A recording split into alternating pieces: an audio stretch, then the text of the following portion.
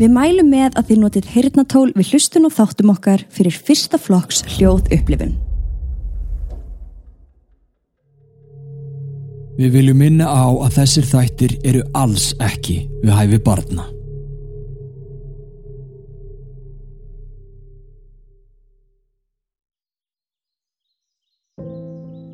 Ertu vissum að þú komist alveg ein heim? Spurði Josh og brosti til kærustuna sinnar Sierah sem að hló að þessari spurningu hans.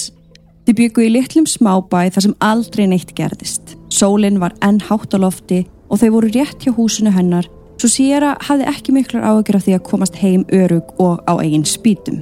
Josh hafði í raun ekki þurft að fylgja henni neitt, en hann hafði heimtað að fá að sjá hana hjóla á nýja fína fjólubláa hjólinu sem hún hafði sérstaklega komið til þess að sýna honum. Hann hafði fylgt henni eftir í dágóða stund þegar þau stoppuðu og kvöddust með kossi. Eftir að hafa fylgst með Josh keyra í burtu á mótorhjólinu sínu settist Sierah aftur á hjólið sitt og hélt áfram heim á leið. Hún var alveg hætt að heyra í hjólinu hans Josh þegar drunurnar byrjuðu skyndilega aftur. Sierah var hissa. Var Josh kominn aftur? Hafði hann kannski gleymt að segja henni eitthvað? En Sierah hafði ekki tíma til þess að velta þessu öllu saman fyrir sér fyrir skyndilega kom þungt högg aftan á hjólið og hún flaug fram fyrir sig inn á kornagurinn. Sierah lá í grasinu illa slösuð en adrenalínið gerði henni kleift að standa upp og athuga hvað hafði eiginlega komið fyrir. Hún leit upp á veginn og sá eldri mann sem gekk hægum skrefum í átt til hennar með mótorhjólahjálm undir hendinni. Hann nálgaðist hana stöðugt og áður en Sierah gat beðið hann aðstoð hljóp maðurinn að henni og sló hana í hausinn. Sierah yrði ekki fundin aftur á lífi. Ég heiti Katrín og ég heiti Stebbi og þú ert að hlusta á Mystík.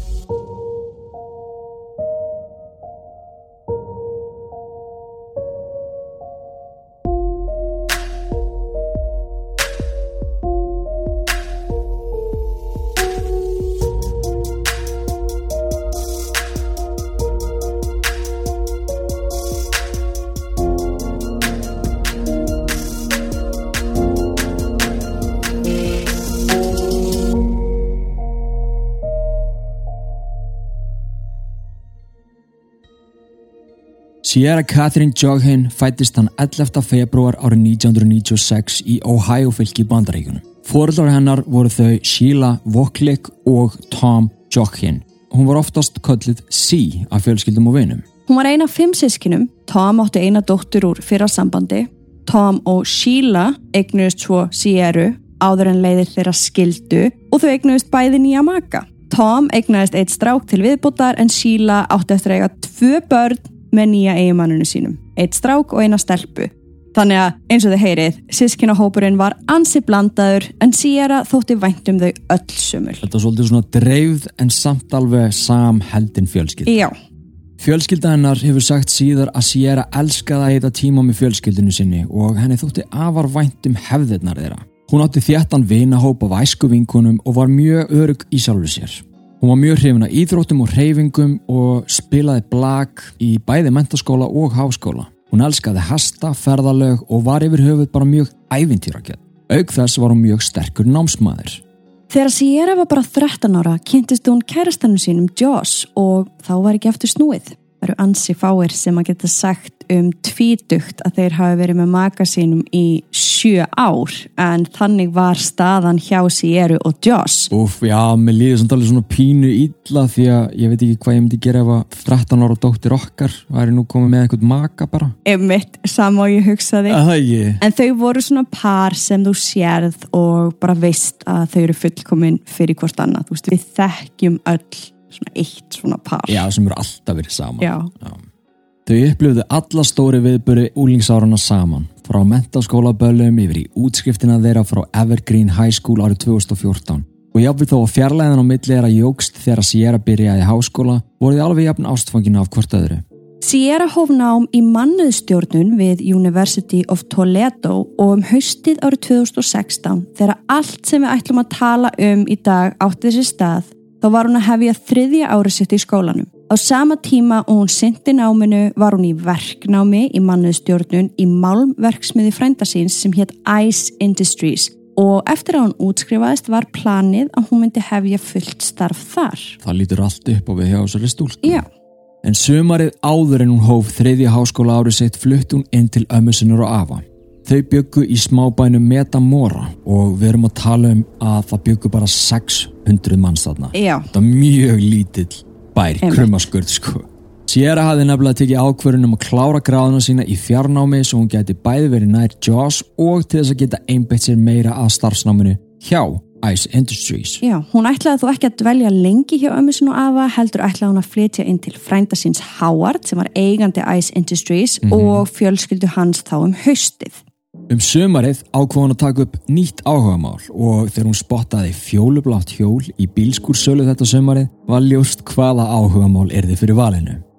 Þriðjudaginn 19. júlí var Sierah spennt að sýna Joss nýja hjóli sitt. Hún skellti sér í skó og ætlaði að hoppa út fyrir þegar mammina kom og vildi segja henni frá spennandi skiptinámi sem hún hafði séð og Sierah gæti velt fyrir sér. Sierah sem leist ágætla á þessa hugmynd sagði mömmu sinni hins vegar að þær skildu ræða þetta seinna og hún hafði einmitt verið að fara til þess að hitta Joss. Klukkan 5 laði Sierah af stað í 11 km hjólatúrin heim til Joss. Eftir að hafa fylgst með dóttur sinni hjóla í burtu, settist Sheila upp í bílinn og keyrði af stað. Hún var nefnilega í kvöldskóla og var að mæta í tíma þennan sama dag. Já. Heima hjá Joss var Sierah ótrúlega spennt að sýna honum nýja fína fjólubláa hjóli sitt. Hún montaði sig að því í stutta stund áður en þau þurfti að kveðjast að nýju. Joss hafði ætlað að hanga eitthvað með vinu sína þetta kvöldið og Sierah ætlaði ekki að stoppa lengi hvort sem er. En áður en Sierah gat hjólað af stað heim stakk Joss upp á því að hann myndi fylginni aðeins eftir á mótorhjólinu sínu. Sierah samþykkti þá hugmynd og í dágóða stund hjóluðu þau hlið við hlið. Sierah á fjólblá hjólinu sínu og Joss á mótorhjólinu. Á einhvern tímapunkti sagði Sierah að Joss þyrfti ekki að fylginni lengur. Það væri bara stuttleið eftir og hann þyrfti nú að fara að hitta alla vini sína. Joss var ekki samfærir. Hann var herramaður og vildi fylgja dömunni sinni heima dyrum. En Sierah sagði nei og þau kvöddust með kossi og Joss gæti ekki vita með neinu að þetta yrði þeirra síðasti. Joss keyrir í burtu á mótorhjólinu og Sierah tók aftur að hjóla. Hún var löngu hægt að heyra í mótorhjólinu hans Joss og suðið í keðjónum og vindur sem blés kornegurnar var það eina sem hún heyrði. En allt í einu hljómaði eins og mótorhjól væri að nálgast hana að nýju. Og hún velti líklega fyrir sér af hverju Joss hefði komið aftur. En þegar mótorhjóli brunaði fram hjá henni á þrönga sveitarveginum sá hún að þetta var alls ekki Joss eins og hún hefði búist við. Hlustað á allan þáttinn á patreon.com/mystic podcast og fáðu aðgang að nýju Mystic þætti í hverju einustu viku og fríu þættina án auglýsinga. Eða ef þú vilt bara nota Spotify og ekkert annað, þá getur líka skráðið með því að skrifa Mystic áskrift í Spotify leitargluggan þinn, smellir á einhvern þátt og með 2 smellum ert þú komin inn. Þetta er auðveldara nú heldur og það besta er að það er engin binding. Svo eftir hver ert að bíða? Viltu ekki vita hvernig sagan endar?